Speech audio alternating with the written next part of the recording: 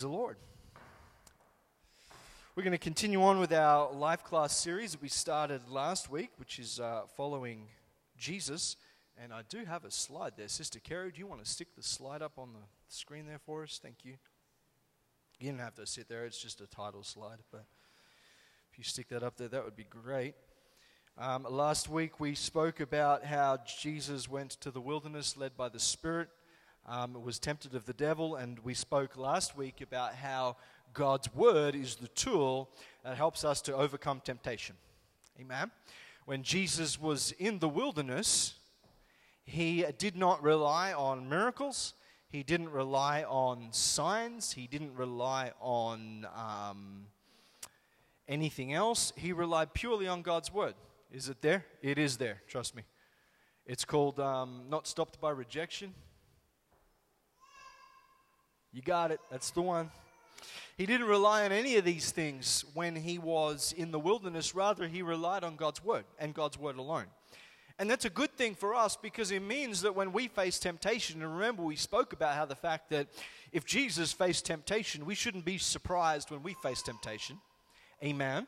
It shouldn't come as some surprise that we're facing temptation in our life because we're living for God. Amen. But when temptation comes, we can follow the example that Jesus gave us. We can stand on God's Word, we can speak God's Word, and it will help us to be victorious, just like Jesus was. Amen. God's Word is all we need. And then we know that after that, Jesus came, the Bible says, in the power of the Spirit into Galilee. When we come out of that season of temptation and we are victorious, there is a power that comes in the Spirit. Amen. The devil leaves us for a season. There'll be a season where we can be victorious. It's not to say he won't come back. He's a relentless enemy. He doesn't give up. Amen. He'll be back. And we have to rely on God's Word. And we keep relying on God's Word. Amen. But Jesus' ministry was launched because he was victorious. Amen. That was last week. This week, if you got your Bibles, we're going to continue on reading in Luke chapter 4. Luke chapter 4, and we're going to start reading from we finished off last week at verse 15. We're going to start reading in verse 16. I'll let you turn there. Luke chapter 4 and verse 16.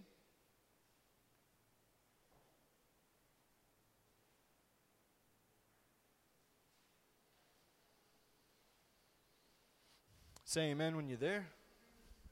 Amen. Luke chapter 4, verse 16. And he came to Nazareth, where he had been brought up, and as his custom was, he went into the synagogue on the Sabbath day and stood up for to read. And there was delivered unto him the book of the prophet Isaiah, and when he had opened the book, he found the place where it was written, "The Spirit of the Lord is upon me, because he has anointed me to preach the gospel to the poor. He has sent me to heal the brokenhearted, to preach deliverance to the captives, and recovering of sight to the blind, to set at liberty them that are bruised," verse 19, "to preach the acceptable year of the Lord." And he closed the book, he gave it again to the minister, and sat down. And the eyes of all them that were in the synagogue were fastened on him.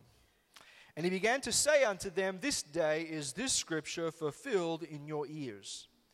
And all bare him witness and wondered at the gracious words which proceeded out of his mouth. And they said, "Is not this Joseph's son?" And he said unto them, "You will surely say unto me this proverb, Physician, heal thyself. Whatsoever we have heard done in Capernaum, do also here in thy country." And he said, "Verily I say unto you, no prophet is accepted in his own country. But I tell you of a truth," verse 25, "many widows were in Israel in the day of Elias, when the heavens were shut up 3 years and 6 months, when great famine was throughout all the land. But unto none of them was Elias sent, save unto Sarepta, a city of Sidon, unto a woman that was a widow. And many lepers were in Israel the time of Elisha the prophet, and none of them was cleansed, saving Naaman the Syrian." Verse 28, this is the response to what Jesus just said. "And all they in the synagogue, when they heard these things, were filled with wrath." Wow. How would you like that if you're preaching God's word? The response you are looking for is not wrath. It's not anger. That's what Jesus got. They were filled with wrath, and they rose up and thrust him out of the city and led him unto the brow of a hill whereon their city was built, that they might cast him down headlong. But he, passing through the midst of them, went his way. We're going to read on in a second. So Jesus has come to Nazareth. He stood up in the synagogue. He's preached God's word, and the response was, "We want to kill you." They were angry. And so they drug him out of the synagogue, wanting to throw him down a hill. But he escaped. He got out of there. Verse 31, and he came down to Capernaum, a city of Galilee. This is a city full of Gentiles, not Jewish people. And taught them on the Sabbath day, and they were astonished at his doctrine, for his word was with power. And in the synagogue there was a man. So the same setting. Jesus is in a synagogue, just a different town. In the synagogue there was a man which had a spirit of an unclean devil, and cried out with a loud voice, saying, "Let us alone, what have we to do with you, thou Jesus of Nazareth? Art thou come to destroy us? I know who thou art, the Holy One of God." And Jesus rebuked him, saying, "Hold thy peace, and come out of him." And when the devil had thrown him in the midst, he came out of him and hurt him not. And they were all amazed, and spake among themselves, saying, "What a word is this? For with authority and power he commandeth the unclean spirit, and they came out. And the fame of him went out into every place of the country round about." Amen. Notice the similarities here. The same preacher, Jesus Christ. The same setting, a synagogue. The only thing that was different was the town, Nazareth and Capernaum. In one place, the very same ministry caused anger and rejection. The very same ministry in the next town caused miracles, signs, and wonders. People were astonished at him. They were amazed. And fame went out through all the country because of what happened in Capernaum. It's interesting, isn't it? Now, some of you may remember, those of you who are old enough, you may remember a time when Germany was split into two countries. You had East Germany and West Germany. West Germany was very much democratic and very much like the Western part of civilization that we live in, with democracy and all that kind of stuff. East Germany was communist and very much aligned with, at the time, what was Soviet Russia. And around that time, the Soviets launched a satellite called Sputnik. It was I think it was the first satellite to ever orbit the Earth, and it was big news. And the East Germans decided they wanted to create a tower that would commemorate this and also show the superiority of their system of government over what West Germany was following. With me so far? See, West Germany had freedom of religion, they had churches, they had all this kind of stuff. East Germany was very much anti-God, anti-church, anti-Christian. You can't worship God. We're a secular state. And they wanted to build this tower, so they built this tower. It's called the Berlin Television Tower. It still exists today. And at the time, it was one of the very tallest towers in the world, certainly in Europe. And the architecture featured at the top a giant silver sphere that looked exactly like the Sputnik, the satellite. And it was all finished, and it was great fanfare, and they were very excited, and the East German government was like, "Look at our tower, aren't we amazing? This is incredible." But what they realized is that every day, when the sun would shine, an image of a cross would appear in light on their tower. And the East Germans didn't like that, because they knew the cross represented Jesus and represented Christianity. So they tried to put special anti-reflective paint on this thing. It still showed the cross. They tried to scuff it all up and scour it down so it wouldn't reflect anything. It still showed the sign of the cross. It didn't matter what they did. It still showed the sign of the cross. And, people started to call it in West Germany, when they would look across the wall and they would see this tower and the cross on the tower, they started calling it the Pope's Revenge. Because, they hated Christianity, and here was the very sign of Christianity riding over the heart of East German Berlin. You see, the truth of the matter is it doesn't matter how much mankind rejects God's message.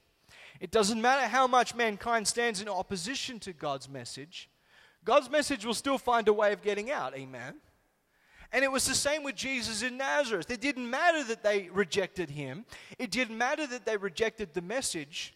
Jesus was not going to be stopped by rejection. His message was still going to get out. And he went to the next town, and his message did get out, didn't it? Amen. See, how many people are Cairns born here? Anyone here actually born in Cairns here today? One? Just one. The rest of us aren't born in Cairns, right? Now, for those of you, perhaps you were born up in the islands. Do you ever have that sense where you want to be home? Oh yeah, Freddie was born in Cairns too, wasn't he? Oh, mercy. You ever have that sense where you want to go home? Where you just miss home and you want to be home? Right? You miss home sometimes, don't you, Sister Minnie? We don't know where home is for you. New Zealand, Dubai, India, who knows, right? India, right? We miss home sometimes, right, Dad? And I guess Jesus was like that as well. It was nice for him to come home in Nazareth, and it makes sense to me why he would perhaps want to start his ministry in Nazareth. He would know people, and people would know him. He was the hometown boy, amen? And you know, the Bible says in Luke 4 verse 16 that as his custom was, he went into the synagogue on the Sabbath day. And perhaps this was even the synagogue that Jesus went to as a little boy, right? Perhaps the same people who were serving were the same people who were serving when Jesus was little, amen? And everyone would have seen him when he came in and gone, oh, look, there's Jesus. Wow, he's grown up. Man. Right? The grandmother that would come up and grab Jesus' cheek, oh, you're so cute, Jesus. I know you. Right? Because he'd grown up in that area. Everybody knew him. He was the hometown. And they knew his parents because they remarked, is not this Joseph's son? They knew exactly who Jesus was. But here's the thing. Jesus' neighbors, Jesus' friends, Jesus' family, the people he grew up with in Nazareth, they were willing to accept him as Jesus, the son of Mary and the son of Joseph. But they were not willing to recognize his status as the Son of God, because that's what he was saying. He said that scripture in Isaiah, and then he said, this day is this word being fulfilled in your ears. Amen? Here's the thing. Sometimes people that we love the most will not accept the decision to follow God's call. And what do we face then? Rejection. They won't accept that we want to live for something greater than what they might be living for. They won't accept that there's something more important to us than what they have to offer currently, amen? And you know, sometimes having the anointing of God on our life means we have to forego some other things that we might like to live with sometimes. Because it's a common truth, you cannot please everybody. You can't make everybody happy, and so as Christians, our first desire should be, we want to please God, but we have to recognize that sometimes when we do that, we will face rejection. And that's what Jesus was facing from his friends, from his family, from the people who knew him, willing to accept him as just a man, as Jesus, the son of Mary and Joseph, but not willing to accept him as the Son of God. And I think this comes because people do not understand what is going on in people's lives. They don't understand what God is doing in our life. And I think this was the case with the people in Nazareth as well. See, Jesus had been coming to the Sabbath, to the synagogue, every Sabbath, because that was his custom. And then he goes into the wilderness for 40 days. He disappears from church for 40 days. The pastor starts calling him, hey, you haven't seen you for a while. He's gone. And then he comes back, but there's something different about him because the Bible said he came in the power of the Spirit. And that was a step too far. That change was rejected by the people at Nazareth because they wanted to keep Jesus as just the son of Mary and Joseph. Amen? And the same thing happens in our life. People don't recognize what God is doing in our life. And so they reject what God is doing in our life. And in doing so, they can often reject us. And that's because they don't understand the change that is happening in us. Amen? See, here's another interesting thing that ties in with the fact that this was Jesus' hometown. Put your hands up. This is like a poll Sunday. We're asking lots of questions. Who's been to Taco Bell in town? Yeah, 1, 2. Come on, be honest. You haven't been to Taco Bell? You know what? My first time I ever ate Taco Bell, it was after church on a Sunday night somewhere near Tulsa in Oklahoma. My mum and dad were flying in that night, so we couldn't go home. And so after church, we went to Taco Bell. I'd never had Taco Bell in my life. Oh, so good. I like Taco Bell. It was really, really nice. And then we came back to Australia, and then I heard they are opening a Taco Bell in Cairns. Oh, wow. And I'm waiting for the update, and and it opens. And there's big purple balloons and crowds and crowds and crowds of people, and I'm lining up to get my chicken quesadilla and corn chips because that's what I really like. And it takes like 45 minutes to get it, and you finally get it, and you taste it. It's like, oh, so good. I haven't had this for like 3 years. But what happens? You keep going, and you keep going, and you keep going. And eventually, you stop going to Taco Bell quite so often. Why? Because it's available, and it's becoming familiar. I haven't eaten a Taco Bell now for about 6 months. From being so excited about it opening to all of a sudden like, yeah, it's okay, I can get it. Or I want Taco Bell tonight. I don't know. See, familiarity breeds contempt. Right? And the people in Nazareth were very familiar with Jesus. They had seen him growing up. They had seen him learning how to be a carpenter. They'd seen him in the synagogue every single Saturday. They'd seen him in the synagogue every single Saturday. Right? And so they were familiar with him, and so they couldn't accept what was different. And so we have to be careful that the same thing doesn't happen to us. Amen? We have to be careful that the same thing does not happen to us. Amen. We are destined, we can become desensitized to the leading of the Holy Spirit.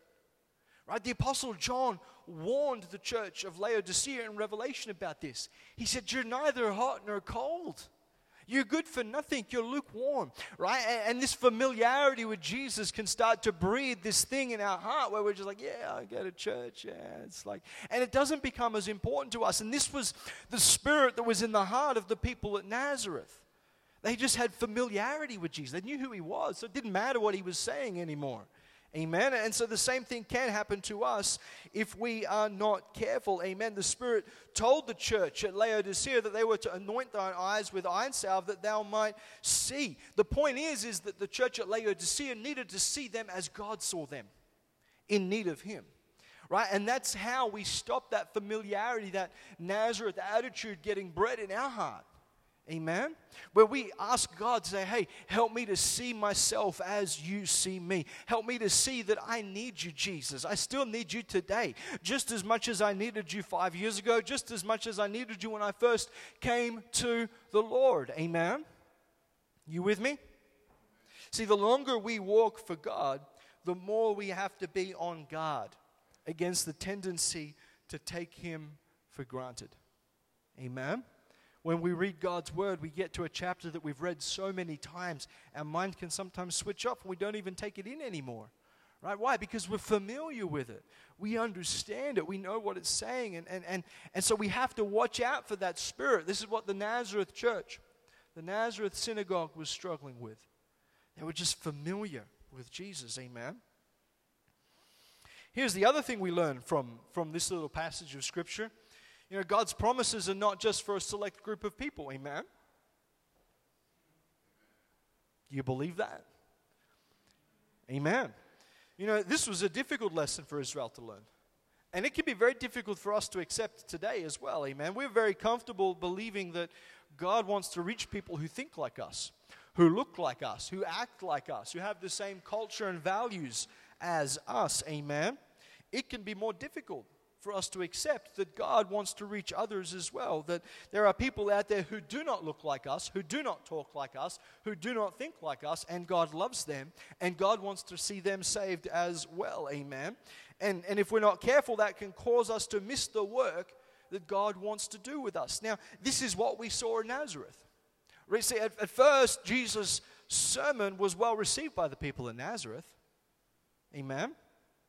In verse 22 in Luke chapter 4, it says, they wondered at the gracious words which proceeded out of his mouth. Sounds good, doesn't it? But then their attitude changed.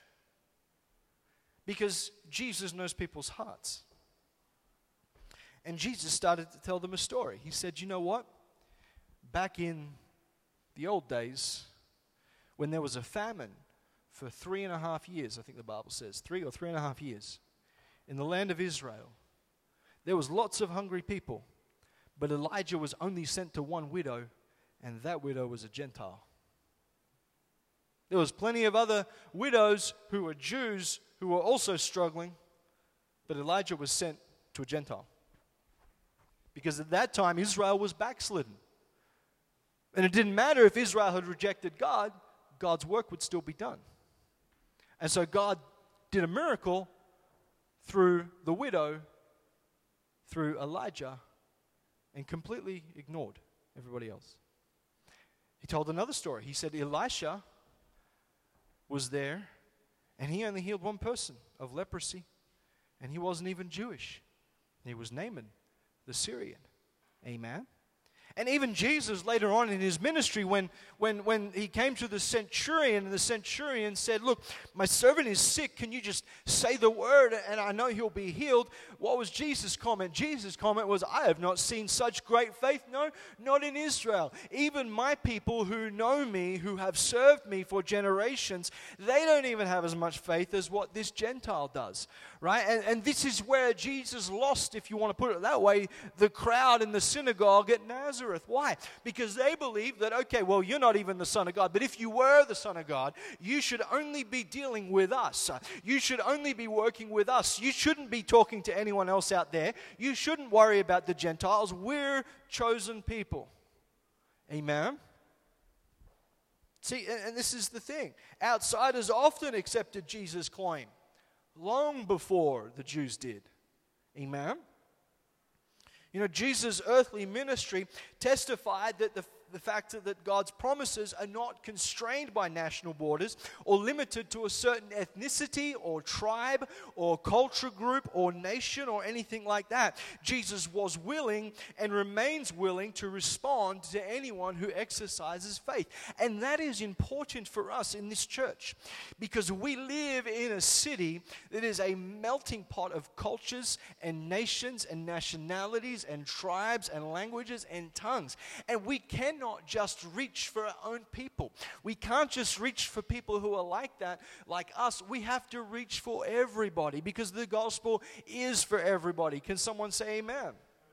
Amen. God has always had a plan that is bigger than a select group of people. Amen.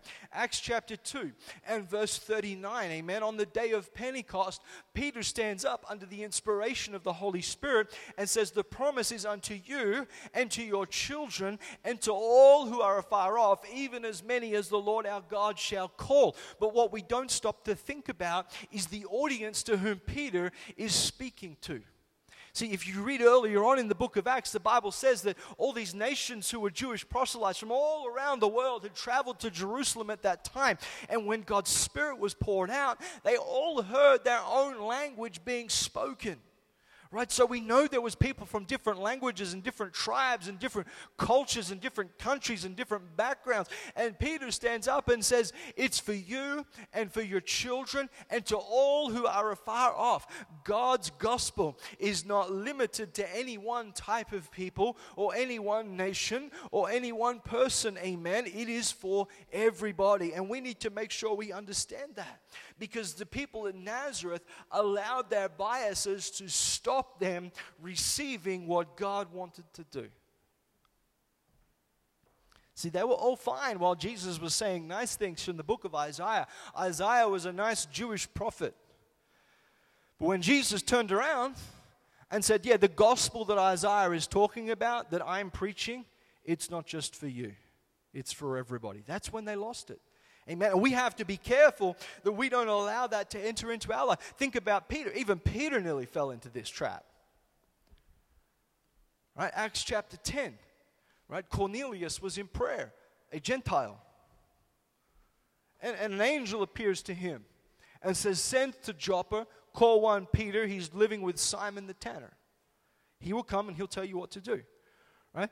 Peter has to get a vision 3 times before he understands, I think.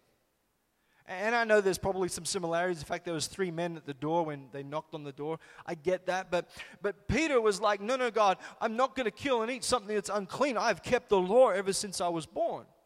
Right? And God said, what I have called clean, don't you call unclean. Right?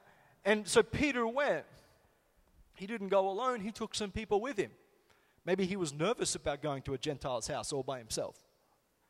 And he went there, and the Bible says he's like, okay, I'm going to start preaching.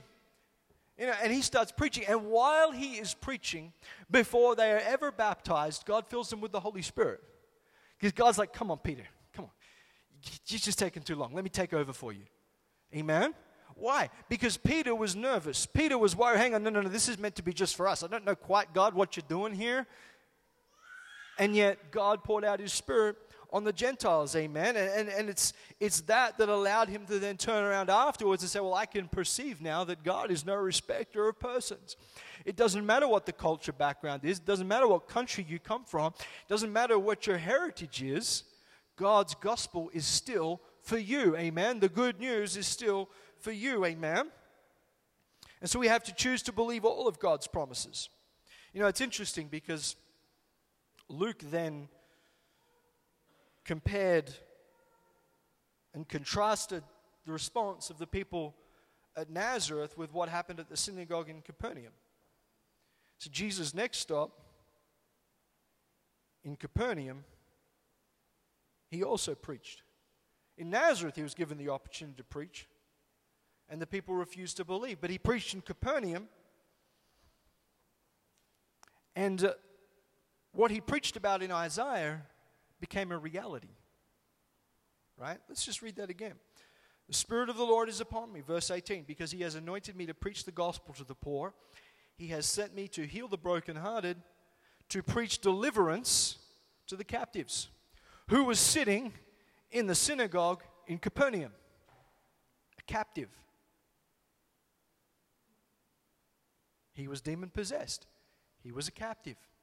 Right? And so the very same word that was just theoretical in Nazareth, because the people believed to refuse that it could apply to anyone else beyond them, became a reality for the people in Capernaum. Right? And we have to make sure, again, that we don't fall into the same thinking, where God's word just becomes theoretical to us, where it's a nice word and it's a good word and it helps us out a lot and it really encourages us, but is it changing our life? See, that man who had the demon who came into the synagogue at Capernaum, his life was changed because that scripture in Isaiah was not just a theoretical, but he got an actual deliverance from an actual spirit who was holding him bondage, amen. See, some people are just content with hearing God's word. And that's what happened at Nazareth. Jesus stood up, he preached Isaiah. Oh, wow, you spoke that scripture so good, your tone was so good, and oh, you're just amazing, Jesus. But then Jesus turned around and gave it the application. And he said, that word is being fulfilled in me. And not only is it being fulfilled in me, but that word applies to everybody. That's when they lost it, right? Because they were happy with God's word being preached. They were happy with it being theoretical as long as it didn't change their life or change their worldview. Hello? See, we can't be content with just hearing God's word, but we have to be willing to step out in faith and say, God, I need your word to change my heart. I need your word to change my outlook, to change my worldview into your worldview. I need to see things like you see things, and that only happens when by faith we apply God's word to our heart. Amen. Faith is what makes the difference. We cannot just be satisfied with hearing God's word. We have to have the faith to see God's word become reality in our life, in our church, in our families, in our homes, in our businesses. Amen. God's word has to become a reality. Someone say amen. Amen. See, Isaiah prophesied that the Messiah would be despised and rejected of men. Isaiah 53 verse 3 tells us that. And Jesus frequently faced rejection during his ministry, including rejection from people in his hometown. But Jesus never let rejection derail his ministry. whether they welcomed Jesus to the city with open arms or whether they tried to lead him to a hill and throw him off it, Jesus didn't allow either to affect his calling and to affect his ministry. He continued to be faithful to his calling. His example stands as a challenge to us to be faithful in our calling. What are we called? We're called to be Christians. We are called to follow Jesus. But often we are so bound by people's opinion of us. Hello? And we face rejection because of who we are, and we try to modify ourselves so that person doesn't reject us anymore. I'm touching something, I can feel it. Amen? But what we should be doing is saying, well, let God be true and every man a liar. Amen. That's what Jesus' attitude was. His attitude was, I'm going to fulfill my calling. You can like me, you can hate me. Neither one really matters to me. I'm going to stay on the path that God has for my life. That's what Jesus' attitude was.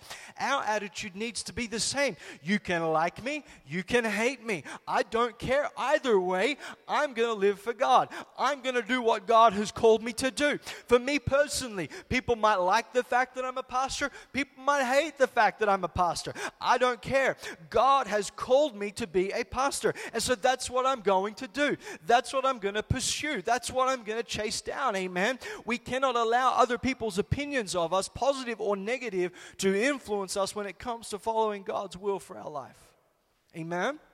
And I think we struggle with that. I really think we struggle with that sometimes. Right? Because we are so swayed by what people think of us. If I do this, this group of people will like me, so we start doing that, and then suddenly this group of people don't like me. So then we go over here and we do what they want, and then another group of people don't like what we were doing either there or there, and so we come back over here. At some stage, we have to learn to build our life on God's word, to build a life of holiness and separation unto God, to build a life of understanding that this life is the only life worth living, amen? And I'm not going to turn to the right, not going to turn to the left. If you're happy that I'm living for God, that's great. I'm happy that you're happy, but it's not going to change what I do. If you're angry that I'm living for God, I'm really sorry that you're upset, but it's not going to change what I'm going to do with my life, because it's my life and my relationship with God. That's what Jesus' attitude was. It didn't matter that they rejected him in Nazareth. You don't read that when they took Jesus up to the hill, he was like, how dare you reject me? Give me some angels. I'm going to strike some people dead right now. This is enough. No, he just said he moved on. Just walked out. It's okay, fine. It's okay. I'm done. I'll move on. Amen. We have to learn to have the same kind of attitude. Amen. You see, it's tempting and very, very easy. I'm going to put that in there. It's very tempting and very, very easy to base our sense of self-worth on the acceptance of others. I'm going to say that again. It is very tempting and very, very easy to base our sense of self-worth on the acceptance of others. And that means we often bend our behavior to conform to the expectation of our associates. We judge whether we have done well by the feedback we receive from people. Hello? And Jesus never fell into the trap. Why? Because right from the very beginning, Jesus' life and his ministry was established on God's word and God's word alone. Amen? It wasn't established on humanity's approval, and doing God's will put Jesus at odds. Right? And that's the other thing. If you're not being rejected for standing for God, you're not standing for God enough. Somebody out there is going to criticize you for standing for God. Hello? It's going to happen. It's going to happen. It happened to Jesus. Why would we not expect it to happen with us? Jesus clashed with almost everybody at odds with him in his culture. He clashed with the Pharisees. He clashed with the Sadducees. But he never minced words to try and make them approve him. He never changed or watered down his message to try and make one group like him. Amen? He just preached God's word. His death came at the hand of the Romans. Think about this. Jesus was so focused on doing God's will that he's standing before the Roman governor who has the power to execute him or let him go. One stroke of a pen was all it would take, and Jesus would be free. And Pilate reminds Jesus of that. He says, don't you know that I have the power to kill you or deliver you? Now, I think some of us would be tempted to go, oh, yes, Pilate, we appreciate you. You're a wonderful human being. We think you have a great sense of style, and what an amazing hairdo you have. Please, can you let me go? No, Jesus turned around and almost in an inflammatory manner said, you don't have any power unless God has given it to you.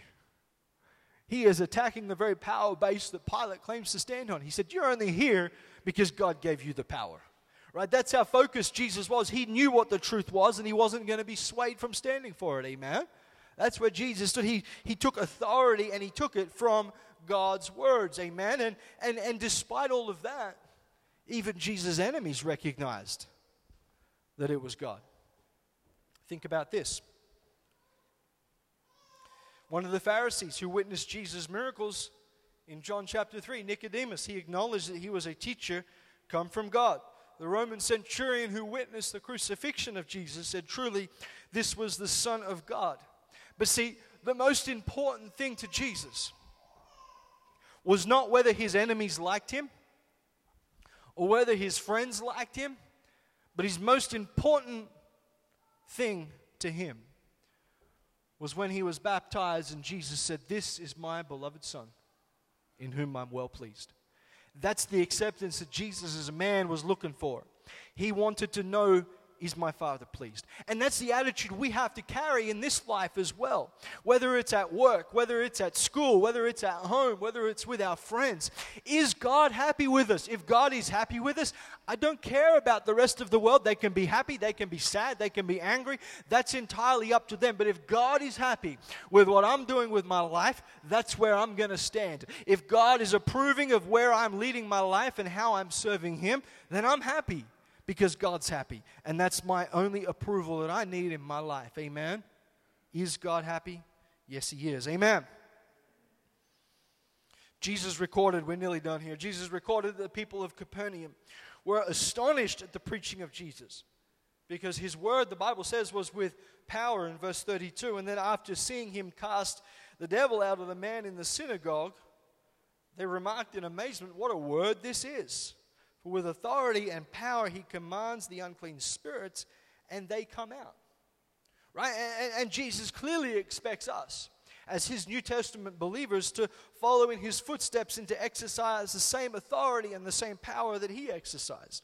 Jesus promised to baptize us with the power of the Holy Spirit. Amen. He said in Acts 1:8, but you shall receive power after that. The Holy Spirit is come upon you. Amen.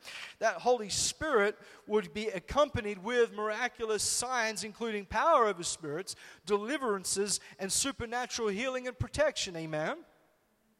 These signs were intended to confirm that the authority of our ministry does not rest on us. And see, this is the danger of living our life looking for approval for other people. Our authority becomes rested on them. But when we live our life according to God's word and miracles, signs, and wonders happen, we understand it's not because we're amazing. It's not because we're great. It's not because we've got lots of friends. It's because I'm building my life on God's word. And if I'm doing that, we can expect those signs to follow us. Amen. Do you believe that this morning? They intend to confirm that the authority that we stand in is not based on us, but is based on the Word of God and on the Spirit of God. Amen? And so then it stands to us then, understanding all of that, is that even if others reject us, we will still do what God has called us to do. You know, God closes some doors. He really does. There's doors in our life that God will close. Other doors close because we are faithless or we're disobedient or we're not living for God like we should. But we cannot let the disappointment of closed doors and rejection stop us from walking through the open doors that God has given us. Amen? Jesus didn't quit preaching just because things didn't go well at Nazareth. Can you imagine the very first time you preached and you bombed out so bad that people hated you so much they actually wanted to kill you? Would you want to get up and preach again? Yeah, let's do that again. That was fun. No, we'd be tempted to go, you know what? Maybe I missed my calling. Maybe I'm not meant to be a preacher. maybe I'm meant to be a carpenter. Hello? Amen. Right? But Jesus didn't allow what happened at Nazareth to influence him. He didn't quit preaching. He continued to fulfill God's calling. And so we understand then that our anointing does not come from our neighbors. It does not come from our family. It does not come from our friends. It's not based on the acceptance of others. Our anointing comes from God. He is the one who has called us. He is the one who has anointed us, not so we can be anyone special, so that we can carry on His mission despite the times that we get rejected. We will not be stopped by rejection. Amen? Praise the Lord. Why don't we all stand this morning? You know, how we respond to rejection is the difference between success and failure in both life and ministry. Right? We face rejection all the time. You know, the reason, let me tell you something. The reason I'm pastoring up here is because I was rejected. True story. If I'd had my way in the flesh, I'd be working a job in Sydney right now. That's where I was trying to get to, Brother Stan. After I came back from Vanuatu, I was trying to get a job in Sydney. And I got rejected and rejected and rejected and rejected. Man, I was just getting ready to rock up the interview with a "I'm sorry, you've been unsuccessful" letter already written for them. All they need to do is sign it. And it wasn't until I started going, okay, God, clearly I'm not meant to be here. Where am I meant to be going? And that's when the door opened and I came up here. Amen. So it was rejection that led me here, right? Rejection is a way of working out, am I on the right path or am I on the wrong path? Amen. When the wrong people are rejecting you, hey, great, I'm on the right path. When the right people are rejecting you, and I mean that in a good way, then you know, hang on, I've got to get something right here. Am I living for God? Am I on God's word? Amen. There's a story of a man by the name of Monty Roberts. He was a young fella. His father was a horse trainer. Very, very poor. Kind of just traveled from town to town training horses in America. And young Monty would be constantly pulled out from one school, put into another school, sort of like every 6 to 8 months, right? So he wasn't very well educated. He was really struggling. But he got to one school, and the teacher gave them all an assignment and said, I want you to write me a paper on what you want to be when you grow up. So Monty wrote this paper, and he wrote it all down, and he wrote a 7-page paper about how he was going to be a great horse trainer with his own big ranch in California, and everything was going to be amazing. He was going to be very wealthy, and it was going to be great. And he handed it in to the teacher, 7 pages. And he got it back 3 days later. The teacher gave him an F. And he went to the teacher and said, why did you give me an F? And the teacher said, well, your dream is too ridiculous for someone in your situation. You're never going to get that. Why don't you go back, write something a little bit more realistic, and then resubmit it, and I'll regrade it. So Monty thought about that for 3 or 4 days, and the story goes that he came back to his teacher and he said, well, teacher, you can keep your F, and I will keep my dream, and we will see what happens. And today, he's fulfilled his dream. He's one of the world's best-known horse trainers, if you're in that industry. He's got a massive ranch in California. He is an incredible trainer. Why? Because he didn't allow the rejection that his teacher gave him to influence him. But he chased a dream. What dream has God given you in your life? What things do you see doing in your life because of God's anointing on your life? Where do you see God taking you? Don't give up on that dream, and don't allow the rejection of others to take you away from what God would give you. Praise the Lord. Why don't we close our eyes? Let's bow our head, precious Jesus. Thank you for your word this morning. Thank you for Life Class, Lord Jesus. Lord, we've spoke today about facing rejection, Lord. And sometimes, Lord, if we're honest, it hurts when we're rejected. We want to make people happy. We want to be liked, Lord Jesus. We want to have good relationships with people, Lord God. But ultimately, Father, we want to please you. That's our plan. That's what we desire, Lord God. That's why we're even here today, Lord Jesus, because we want to live for you, God. And Lord, we understand that sometimes that might mean people will reject us. People will turn their backs on us, Lord, and that will be painful for us, God. But we recognize, Lord, that serving you is the greatest greatest privilege we could ever have, Lord God. So I pray for each person that is here today, each person that could be watching on our live stream, Lord, that when those moments of rejection come, Lord, because they are standing on your word and their life is based in truth, Lord God, that they would understand, no, yeah, the rejection's going to hurt, but my life is sold out for Jesus. I'm not going to change. I'm not going to back down. I'm not going to turn away and walk away, Lord God. Lord, help us, Jesus, as it were, to have spiritual backbone, Lord, to stand when that happens, to recognize, Lord, that we are standing for something far greater than anything else, Lord God. Lord, Jesus understood that just because he was rejected at Nazareth did not indicate that he had failed his mission, Lord. Just because we face rejection does not mean that you are unhappy with us, Lord God. Help us to keep our eyes on you, Lord God, as the only source of approval that we will ever need in our life. We love you. We praise you. We thank you in the name of Jesus. And everybody said amen. Praise the Lord. Let's give the Lord a hand clap of praise. Hallelujah.